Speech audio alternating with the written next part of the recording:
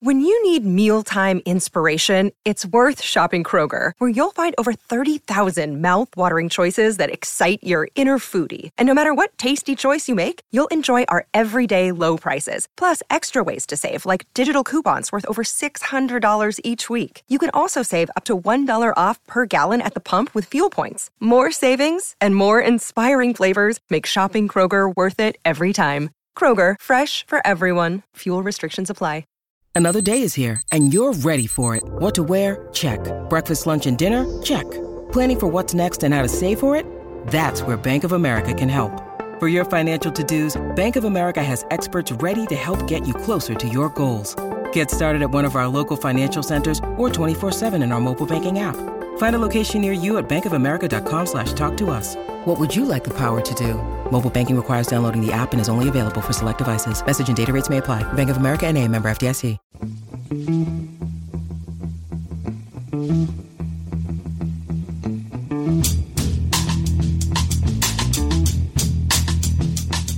Hello and welcome to The Price of Football, the podcast that looks at the money behind the beautiful game.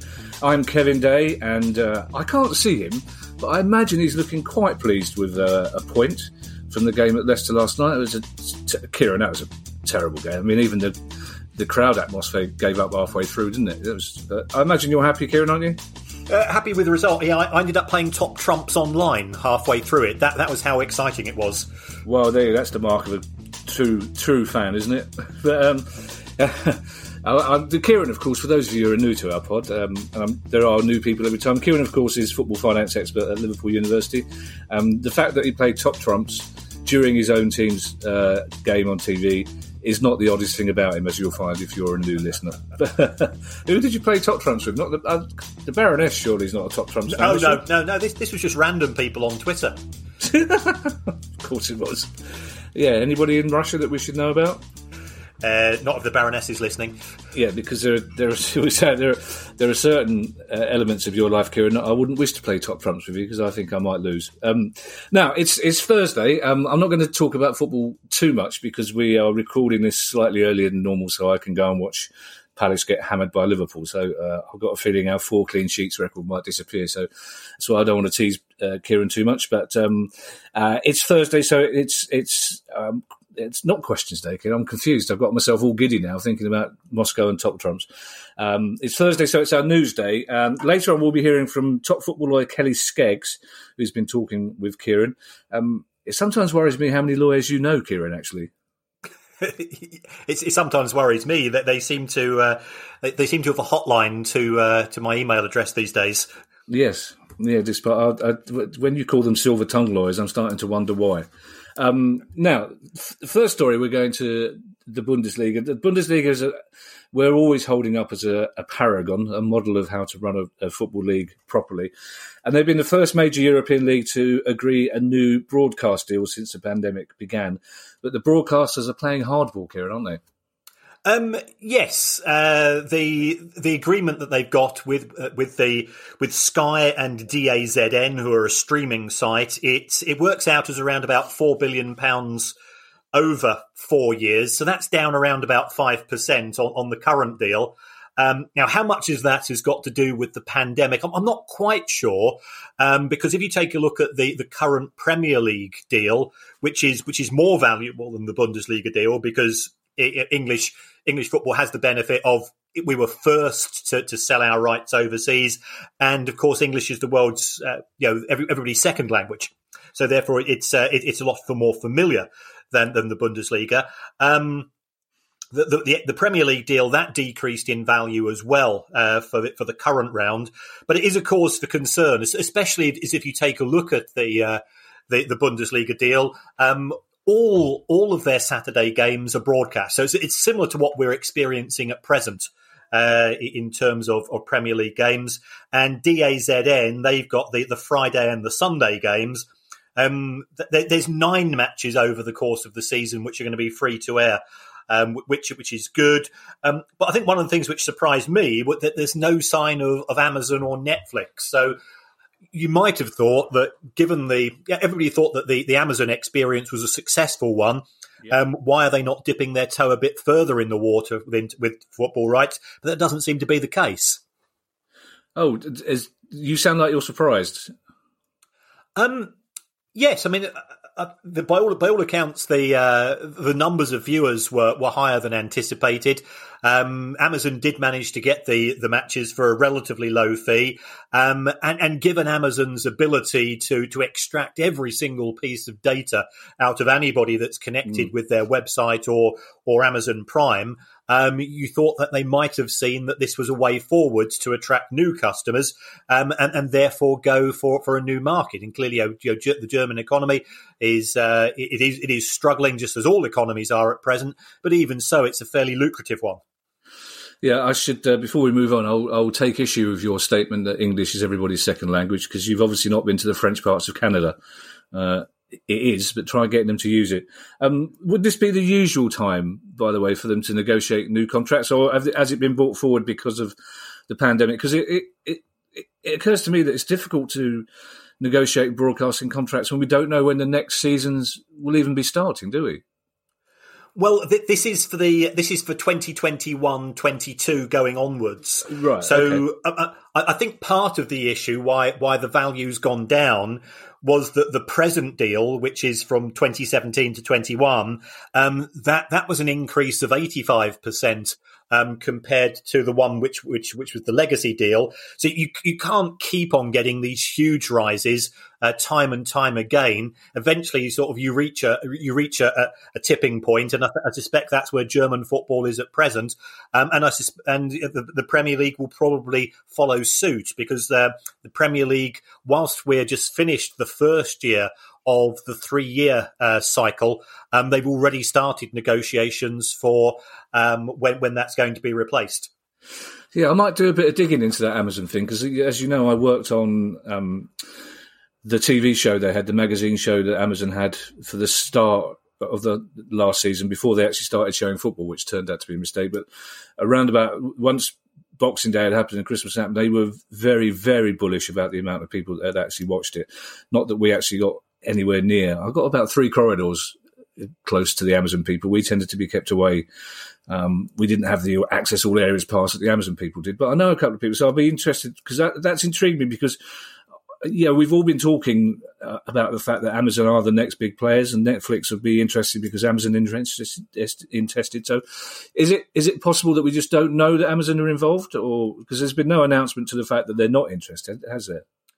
Well, looking at these matches, the fact that Sky have got 200, DAZN have got 104, and the free-to-air are 9. I mean, normally you'd announce everything at the same time. Right. And if this is the case, this will be blocking Amazon out of the German market until 2025, which is a long time in football broadcasting.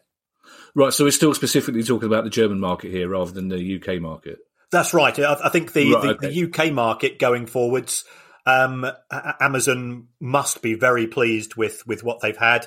And also, by all accounts, the price they paid was bottom dollar. So whether the Premier League will be trying to extract more cash for a renewal, we'll have to wait and see. Yeah, cancel what I said about doing some research with Amazon.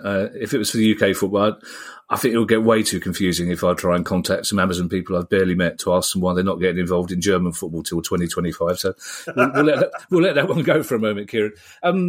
Bristol Rovers is a club we haven't talked about for a long time, but there's been some big changes this week. Yes, the Bristol Rovers owner, which was the Al-Qadi family, they're Qatari based, and they were running Bristol Rovers from a company called Dwayne Sports, which was registered in the Channel Islands. So, your initial thoughts is this sounds slightly uncomfortable. But one of the family has effectively bought out the rest. This is Wael Al-Qadi. And the good news, I think, from the club's point of view, was that Bristol Rovers, that they've been losing since they got to League One. And Bristol Rovers had a bit of an up and down time. They ended up in the National League, but they bounced back from that. They've been losing £10,000 a day for the last 3 or 4 years. A day, okay. So on the back of that, the owners have been lending money, and they were charging interest on that. But what the new owner, or what the new member of the Al-Qadi family has said, is that he's going to write off £18 million worth of loans. He's going to write off £2 million worth of interest, which was owed by the club to the owners. And that's got to be a step in the right direction. They've got new board of directors. They've got some commercial people involved. So I think it gives the club's fans a little bit of comfort from that, because there has been talk of takeovers, and the fans were worried that the Al-Qadi family might pull out their interest.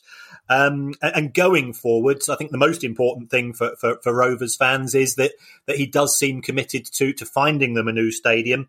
They've been playing at the Memorial Ground for a few years, and I can remember going to Bath to see them play back in the mid 90s when they gave Brighton yet another spanking as an away fan.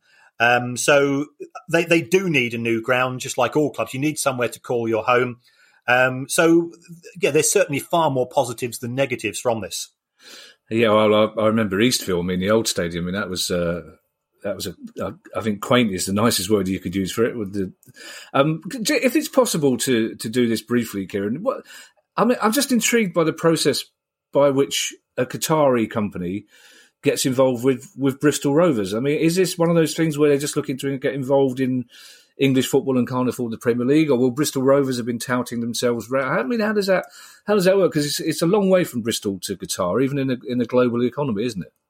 Yeah, I think Wael Al-Qadi, he went to Westminster School and he became interested in football. I think initially he was a Chelsea fan, doing his studies there, and he just became a huge football fan. Wanted to buy a football club. Bristol Rovers came up on the market, and the family decided to buy it. He comes from a very wealthy, successful family. They've been involved in banking in Jordan, in the Middle East for some time, and they decided to have a go.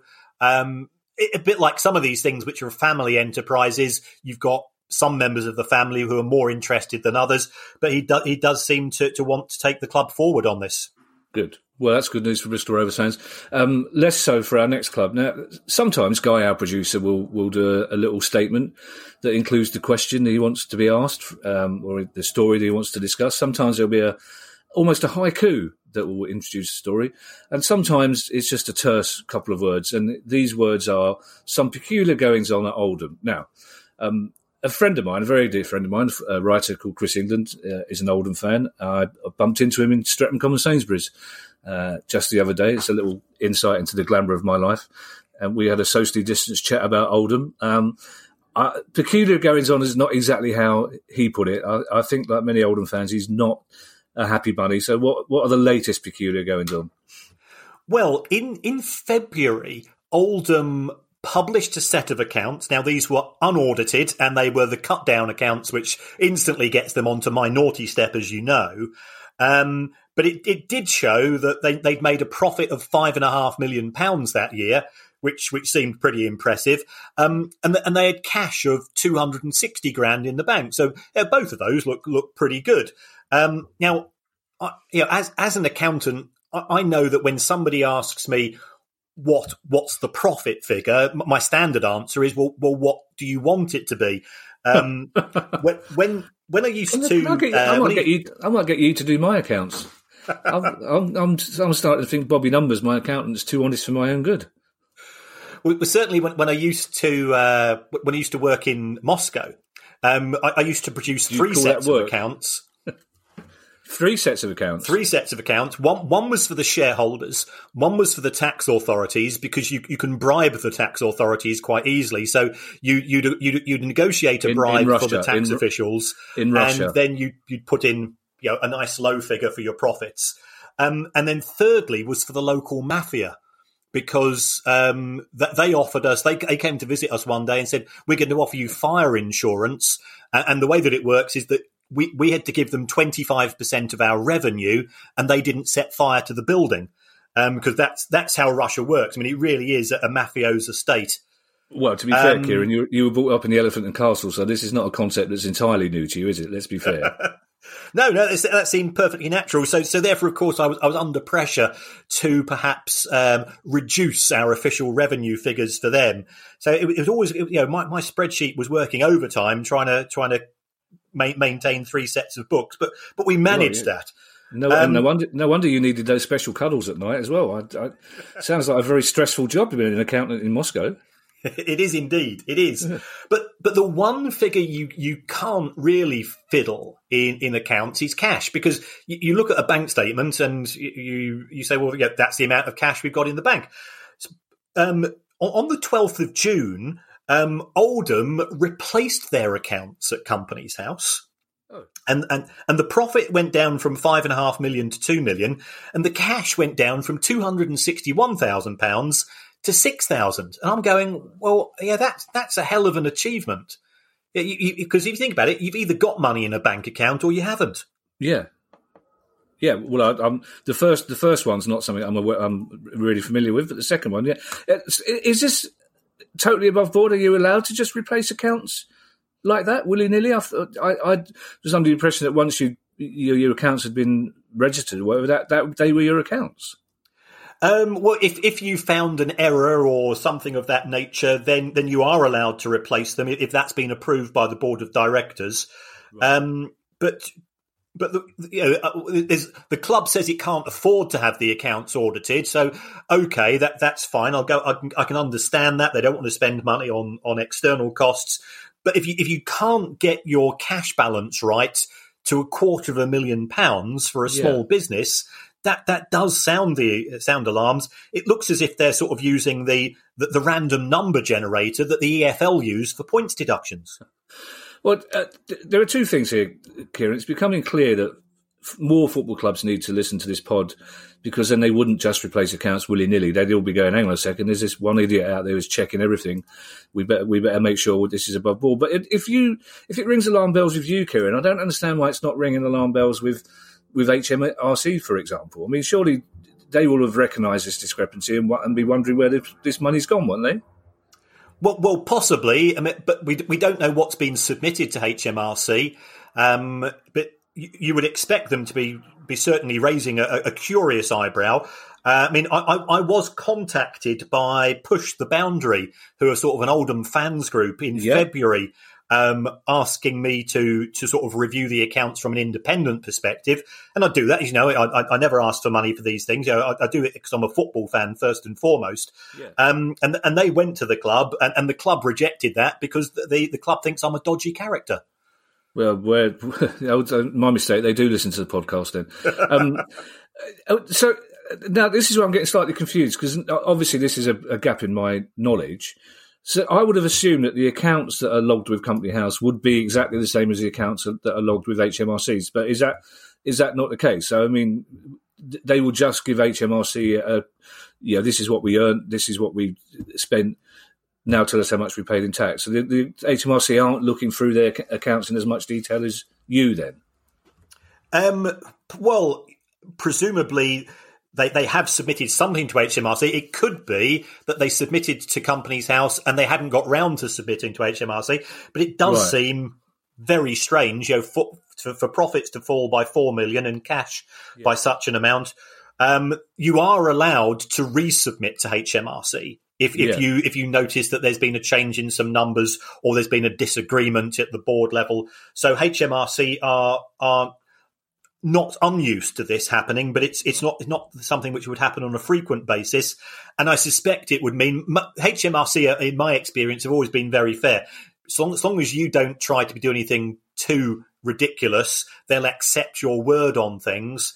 And they won't investigate 99% of what they see coming through as submitted to them, because that they are so busy. But with something like this, you would think they might want to query some of these numbers, given the huge impact on profits. Having said that, because Oldham have lost money over so many years, I suspect they wouldn't be paying any tax anyway. Yeah, I have to say I agree with you for the most part about HMRC being fair, although there's one bloke at Fleetwood a couple of years back. If I ever meet him in a dark alley, we might have to have words. But for the most part, all the rest of them, really nice people. And Customs and Excise, who I'm on first name terms with quite a lot. One last question on this replacement accounts theory, because this is the first time I've come across this concept, Kieran. So there's no legal requirement for them to explain why this discrepancy has happened. There's no legal requirement for them to say, these are why we're replacing the accounts, 5 million quid slipped down the back of a sofa, or we bought a player, or we miscalculated. No, they can just say that we've revised our numbers, and on the back of that, here's a new representation of what we think the accounts are. Okay. Well, that's an interesting one. We'll keep an eye on that, because I bump into Chris quite a lot in Sainsbury's, so I'm sure we'll have ongoing information on a daily basis. Now, the Cardiff chairman, I think, has been listening to this pod, Kieran, because you've used this potential valuation a few times, but he reckons that up to a third of Championship clubs could be sold for £1 in the coming months. Yes, this is Mehmet Dalman, who is the Cardiff chairman. And he's saying that the Championship, as we've previously discussed on many occasions, is a really tough league. First of all, from a football perspective, but from a financial perspective, it's a nightmare. I checked my spreadsheet this morning, and on average, clubs were losing £485,000 a week in a pre-COVID environment. So you can see there must be at least a handful of club owners who are saying, well, I just can't carry on this. My personal circumstances have changed. So if they sell the club for £1, it means that they're not having to write out that cheque for $485,000 a week on top of it. So they're just getting rid of a problem that football clubs are effectively now becoming white elephants for many owners. Yeah. This is the part of the pod where, for new listeners, I pause while they turn to their mates and go, £485,000 a week? Because it took me 3 or 4 pods to get my head around the fact that you were talking about a weekly figure. That's all. So we've got more news to come, but right now it's time for our interview with sports lawyer Kelly Skeggs. Now, Kelly has worked with Hull City, Bristol City, Ipswich Town and Spurs, amongst others, and is also a top table tennis player. And she spoke to Kieran earlier this week. Hi, I'm Steve Lemack, and every week I'm joined by Music Ally's Head of Insight, Stuart Dredge, on The Price of Music, the weekly podcast all about the money behind the music industry. In each episode, we discuss the very latest goings-on in the music business and dig into the finances behind the big stories. So whether you're a music lover who just wants to know more about what really goes on in the industry, or you're an aspiring musician, manager or label owner who wants some inside knowledge on how Spotify's financial model really works, or what the future holds for independent live music venues, this is a show for you. Subscribe to The Price of Music in your podcast app now. See you soon.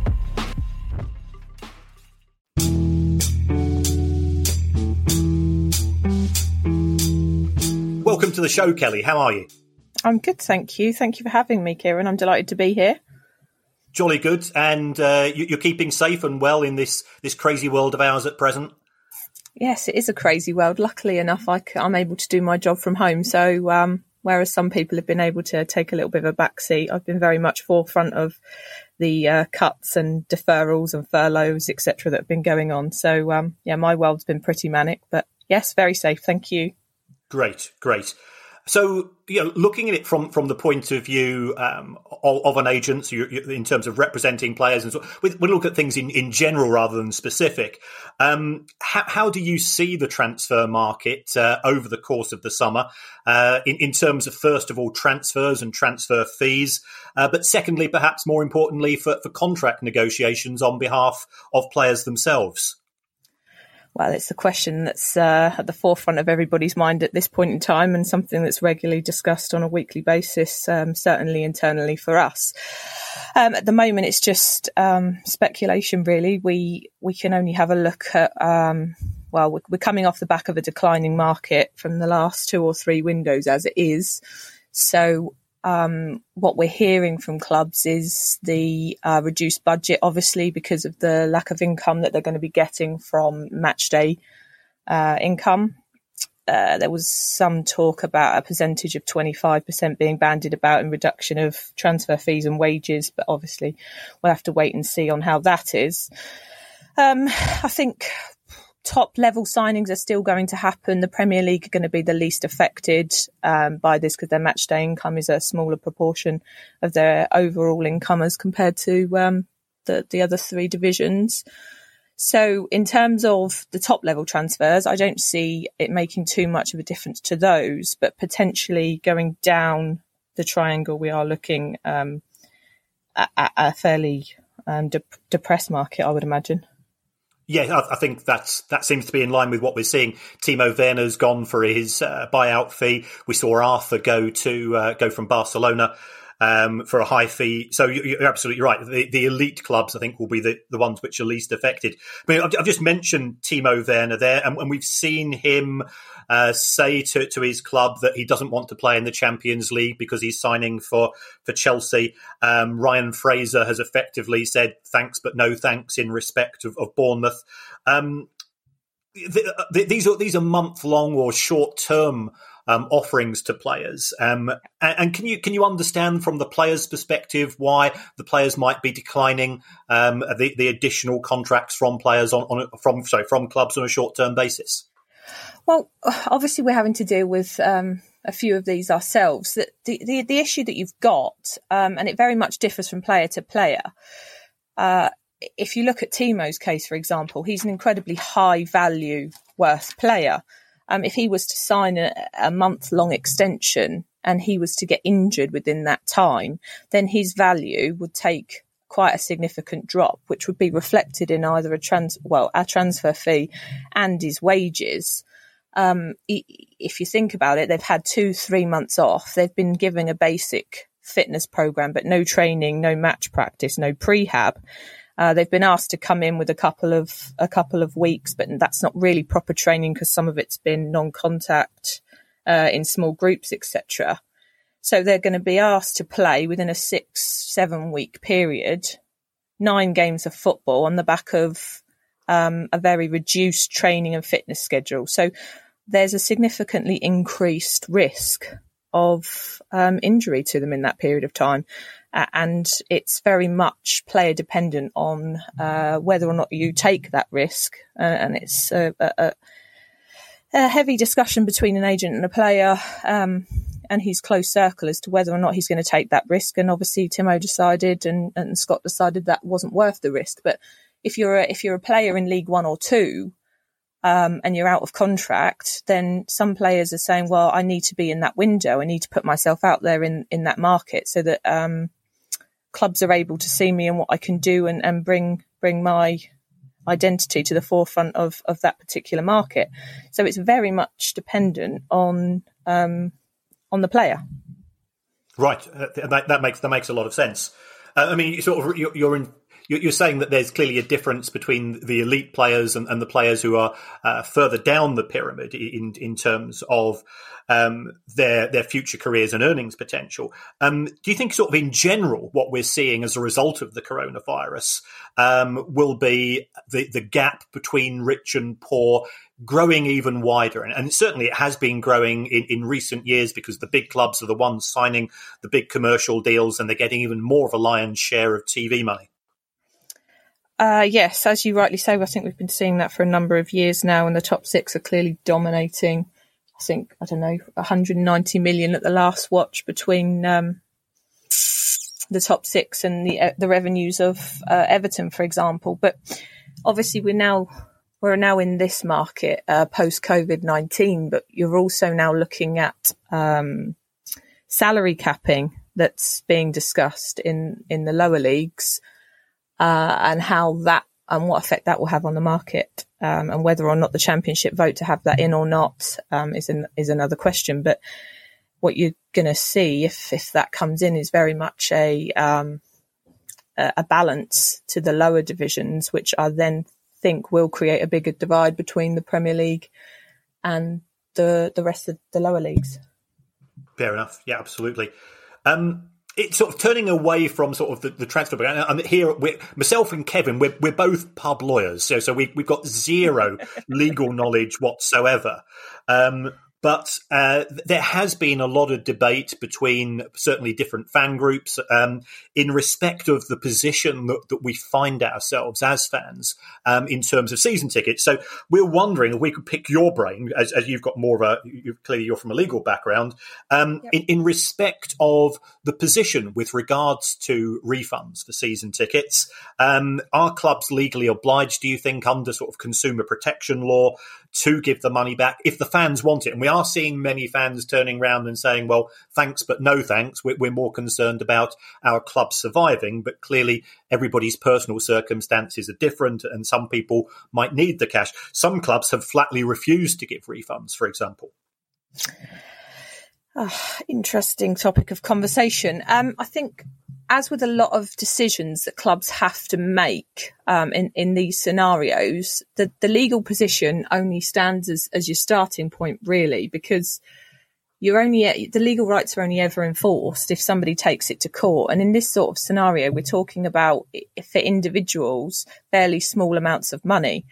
But obviously, as a collective for the club, it's a vast amount of their income, especially as you go down the leagues. So it's a huge commercial decision for the club in terms of their revenue, but also in terms of fan happiness, essentially, because what they need to decide, you start off with what they're legally obliged to do, but then they have to make a commercial decision behind that.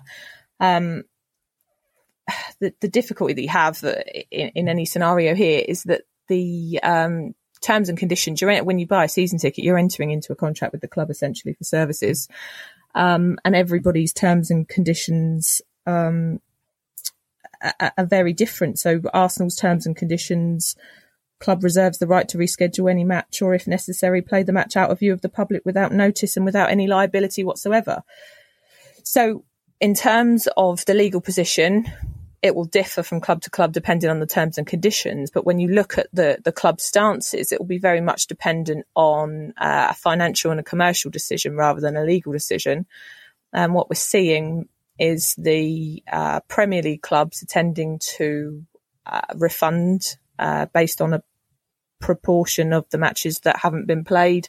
Lower down the leagues, you're looking at creative refunds in terms of, okay, well, we'll give you a credit with the amount of proportion that hasn't been played, and we'll put that towards your next season ticket, or we'll put it towards retail or merchandising, etc., because the reliance on their income is significantly higher than it is for the Premier League clubs.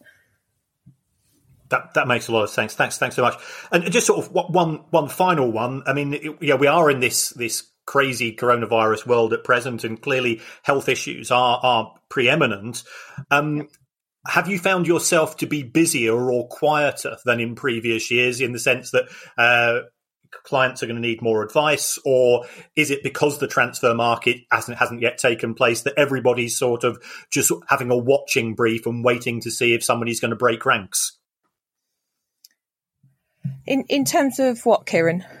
In terms of negotiating transfers and contracts and things of that nature. Okay, so you've got the players that were out of contract on the 30th of June this year. Some have obviously been asked, the deadline was yesterday, for their month extension to take them to the 31st of July, the Championship now the 4th of August for playoffs. That's obviously been busier than normal because we wouldn't obviously have to go through that. So that's a significant chunk of time being taken up with that. Previously, in the last few months, we've had to deal with many clubs requesting a deferral. So the negotiations between the players and the board in terms of which percentage of salary is going to be deferred for which month and when that's going to be repayable.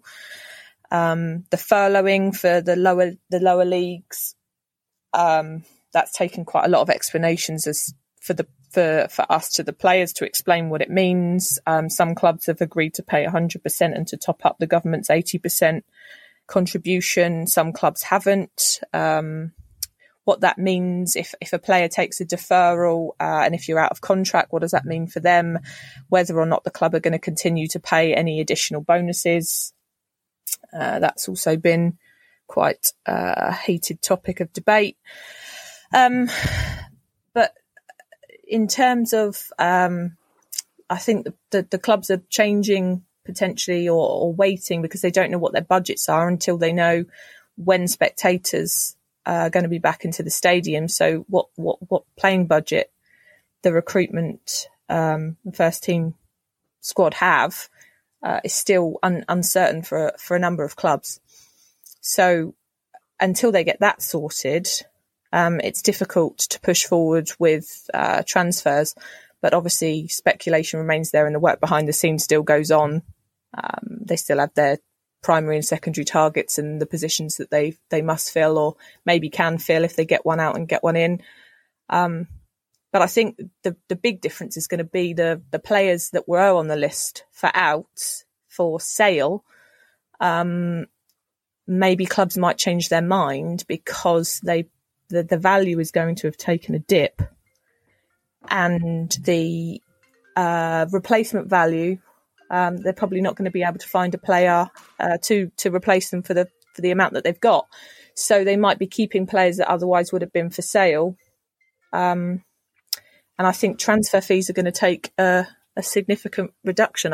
Lots of clubs are saying they're not going to pay transfer fees at all. So it's going to be very much out of contracts and loans that we're seeing more of. That's brilliant. That's really useful. So it's going to be a tight, tough market by the sounds of it. Well, Kelly, thank you so much for coming on to the podcast. By the sounds of it, you're incredibly busy, so we appreciate you taking your time out. Stay safe to you and your family and your loved ones, and have a listen to the show, of course. Yes, thanks, Kieran. I definitely will every week. Thanks for having me.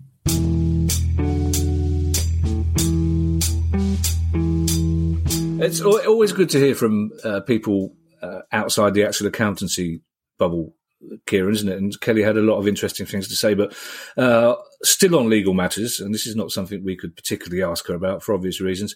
Sheffield Wednesday's battle with the EFL kicked off this week.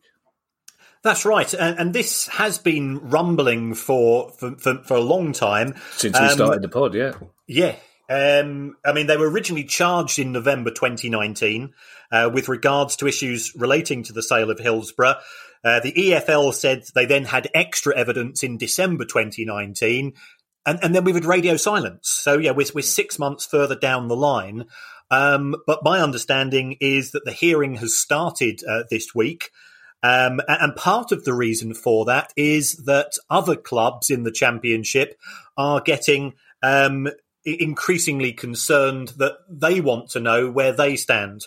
And this is especially coming from those clubs who are close to the relegation zone. So the likes of Barnsley and Hull have been pressing for this because Sheffield Wednesday could be looking from anything from a zero a zero deduction, because they could, of course, be cleared by the panel, up to a maximum of 21 points deductions, which would, of course, throw them into the mixer as far as the relegation fight was concerned. So the reason why Barnsley and Hull want to know is because you might be going into the last 2 or 3 fixtures. And, of course, we all know, sometimes you need to win a match. Sometimes you'll stick 10 men behind a ball and you'll stick for a 0-0 draw, because that might all be required. It is a cause for concern that these cases are taking so long to resolve. This actually relates to the sale of Hillsborough sometime in 2018, and we're 2 years further down the line, and we're no better off in terms of making a final decision. It also could be the case is that if there is a points deduction or if there isn't a points deduction, either Sheffield Wednesday or the EFL could appeal the case, as we've seen in recently in respect of Birmingham City and Macclesfield and so on. Yeah, well, I think Barnsley and Hull fans listening to this will be of the same mind as Stevenage fans were about Macclesfield, that if there is going to be a points deduction, again, no pun intended, it's absolutely pointless if that points deduction doesn't materially affect their place in the league, because that's no sort of punishment at all. Essentially, if they get a 2 points deduction that takes them down from 8th to 10th, it's annoying, but it's not a punishment, and I'm sure Barnsley and Hull fans would think the same way, wouldn't they? Very much so. That the Championship's not like the Premier League, where each position is worth £2.5 million in the table. You just get a flat fee. So there is no difference to a certain extent between 8th and 18th. Yeah, now, Sheffield Wednesday, one of the clubs we talked about in the first couple of pods, and I think this is one of the countries we first talked about as well. Annoyingly for both of us, given our background, the Football Association of Ireland has started legal action against its former auditors, Deloitte. Remind us about this story, Kieran.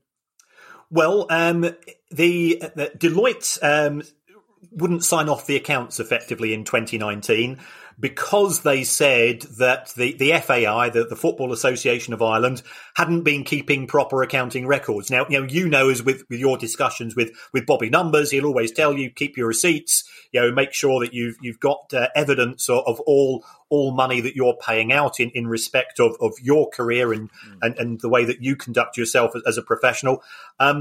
The same should be the case for football clubs, but even perhaps more so for a football association. They are supposed to be setting a standard.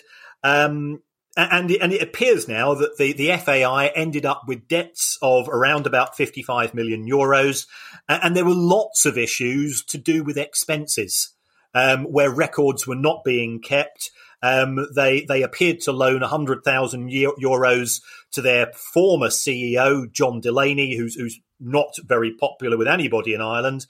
And on the back of that, the board of the FAI resigned en masse in 2019, and Deloitte themselves, who'd been the auditors for 23 years, they resigned 6 months ago.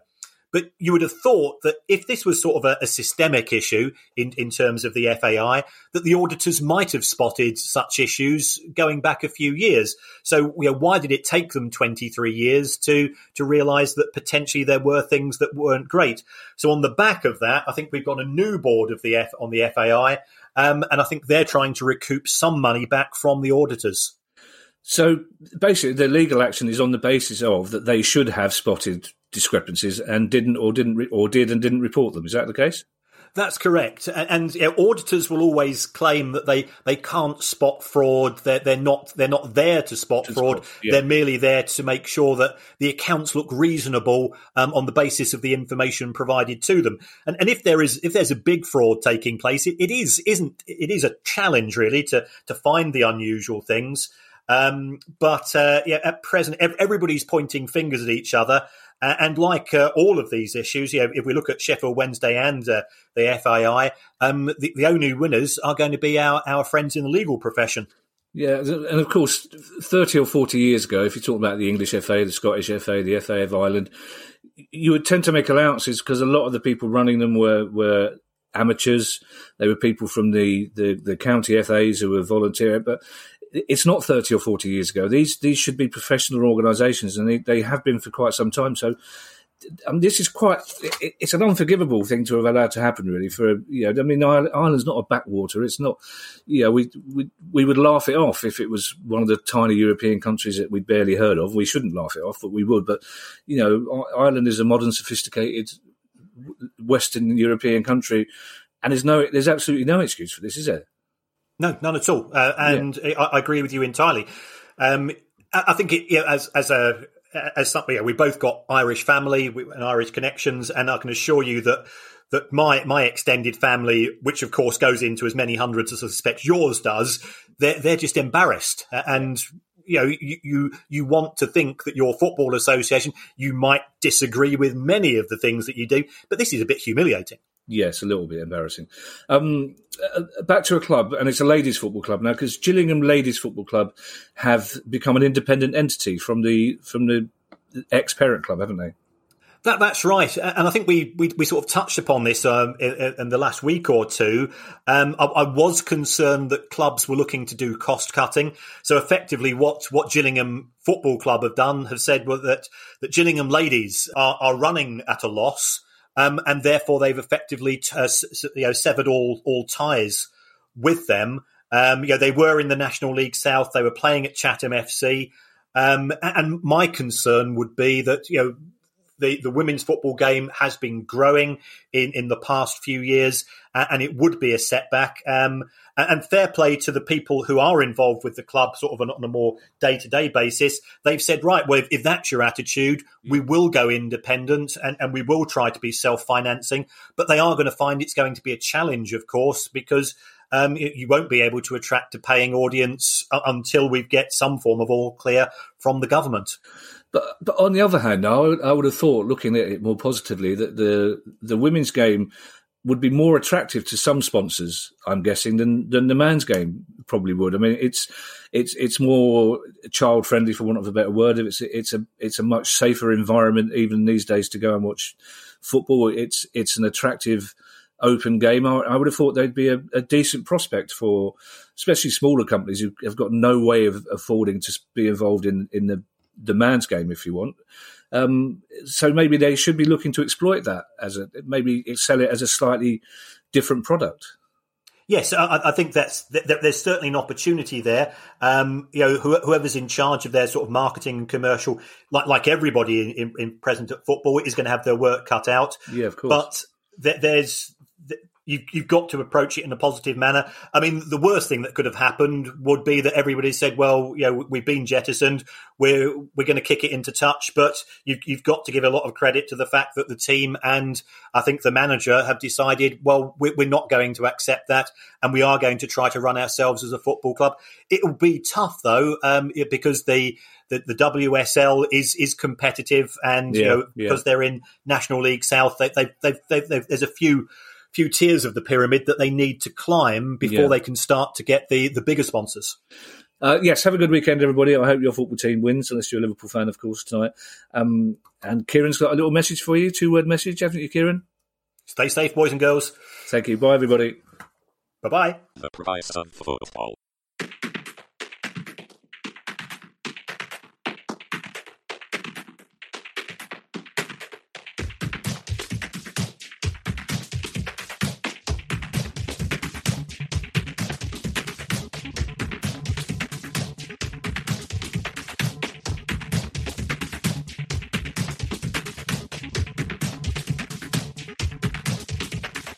The price of football.